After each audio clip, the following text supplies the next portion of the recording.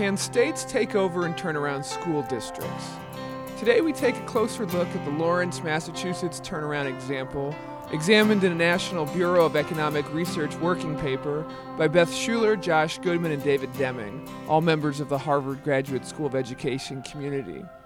To dive deeper, this week's special usable knowledge-themed Edcast is actually guest hosted by Associate Professor David Deming, discussing with Beth, his doctoral students, some of their findings. Take it away, Beth and David.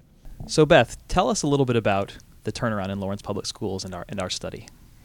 Sure. So our study looks at the first 2 years of the state of Massachusetts takeover and attempted turnaround of the Lawrence Public Schools, which is a district about an hour north of Boston, majority low income, majority of students are learning English as a second language, low performance for many years, and in 2011 the state decided to take the district over and implemented some pretty aggressive reforms to try to improve academic performance there.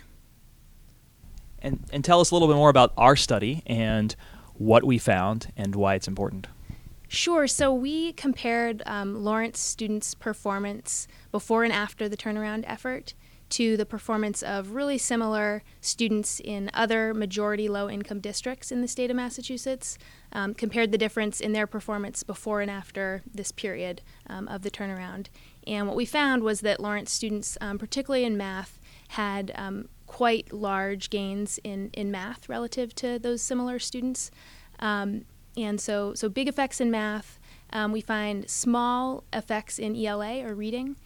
We also look at a number of other non-test-based outcomes. So we look at attendance, grade progression, graduation among 12th graders, whether kids transfer districts. And basically we find no effects, positive or negative, on any of those outcomes, with the exception of grade progression among high schoolers. So it does seem like there's some positive effects in that area. So high schoolers are more likely to be kind of staying on track in Lawrence. So big effects in math, small effects in ELA, and no kind of slippage on these other non-tested outcomes. So there have been examples of turnarounds in other states, and also some school turnaround models existed, a decade or two ago. Tell us why the Lawrence turnaround is particularly important for policymakers, for researchers. What can we learn from this case? Yes, I think there are several reasons. I'll focus on two. One is that Lawrence is a rare example of a district-wide turnaround effort that has led to some positive results. I think it's an exciting proof point because the examples of positive turnaround efforts are so kind of few and far between. The second reason is that the studies we do have of district-wide turnaround efforts tend to focus on kind of exceptional settings or high-profile cases. Probably the best example is New Orleans, where a lot of the reforms have been kind of tied up in the aftermath of Hurricane Katrina. Lawrence, on the other hand, is an example of a district-wide turnaround effort that resulted directly from the state's accountability policy. So, it allows us to kind of test whether accountability-driven district-wide improvement is possible. Explain, when you say accountability-driven, explain why that's important. Why is it important to study the impact of something like this that happens emerging directly from state education policy?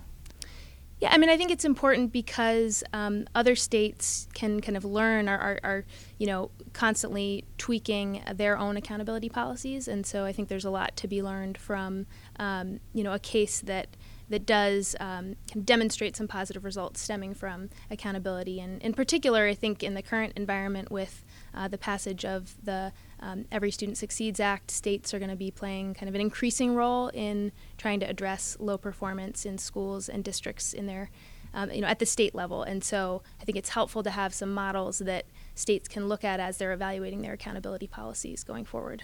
Sounds like what you're saying is, this is an example of where we don't need to have an exceptional circumstance, a really extreme situation to have a turnaround work. Actually, it can just emerge from policy, and this is something that other states can look at going forward. Yeah, I would agree with that. So here's the million-dollar question, Beth. Why did the turnaround work? What parts of it were most effective? What made it succeed where other examples have failed, and what lessons can we draw from it? So it's a difficult question to answer because the turnaround leaders kind of implemented a bunch of different things at one time, so it's hard to sort of tease tease that apart. So that included, number one, an effort to extend learning time across the district. Number two, an effort to improve teacher and principal quality in the district. Number three, an effort to use data to drive instructional improvements and to kind of tailor policies to student populations in the district. And then fourth was an effort to kind of increase both accountability and autonomy at the school level. So the district cut central office budgets and spending and increased school level autonomy, but they did so in kind of a differentiated way. So the schools that were higher performing when the state took over, and there were some schools that were in that category, were given substantial authority to kind of continue operating as they saw fit. The schools that were kind of in the middle performance-wise were given more central office kind of supports and less autonomy, and the lowest performing schools were actually handed over, management of those schools was handed over to outside organizations ranging from charter operators, nonprofits, and there's even a school that's co-managed with the local teachers union. Although those kind of management schools are the minority. Most of the schools were managed by the district, and even the schools that are managed by charter operators are unionized and are not schools of choice. So there's kind of a broad array of things that are happening. The one kind of policy that we are able to look at in a little more depth is the Acceleration Academy program. So that's one component of the district's extended learning time effort, where the district recruited teachers they considered to be particularly talented from both inside of Lawrence and outside of Lawrence, had them come in over week-long vacation breaks and work with students on a single subject for that 1 week in small groups.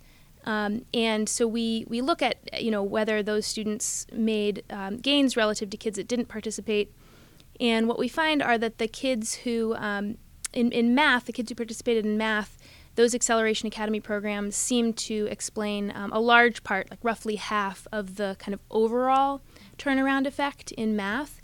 So, a big part of it, but there's still something else going on with the rest of the turnaround.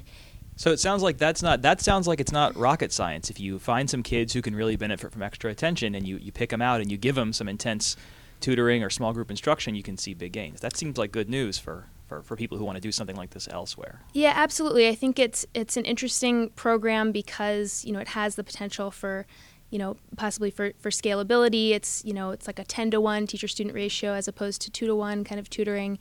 And it's something that districts can think about doing even if they're not undergoing a significant turnaround effort. So other than the Acceleration Academies, it sounds like it was kind of a pastiche of different things that worked. And, as you know, I'm a numbers guy, and we're both quantitative social scientists. But something that you brought to the project, Beth, that I wouldn't have been able to do if it was just me, is you spent a lot of time speaking to people in Lawrence, talking to folks, stakeholders, getting a good idea of what happened on the ground.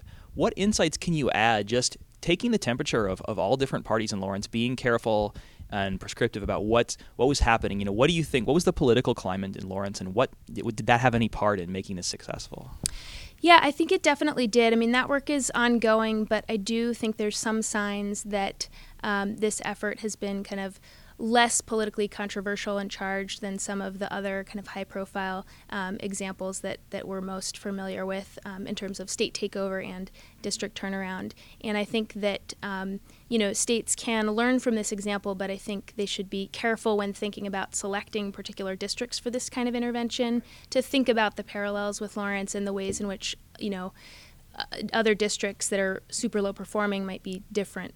So that's a good question. So why do you say other states can learn? What about within Massachusetts? I mean, one way to think about this is it something about the politics of the state itself that suggests maybe this might work in other districts within Massachusetts? Or is it really about the people who are in the district itself being willing to change?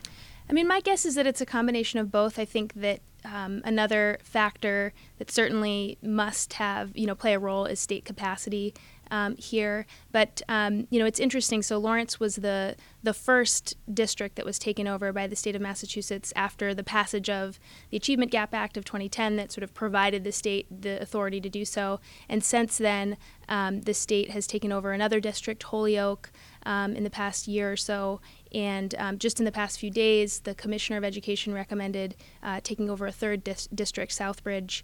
So it'll be interesting to see whether and how the state can kind of replicate the successes of the Lawrence effort in other places across the state.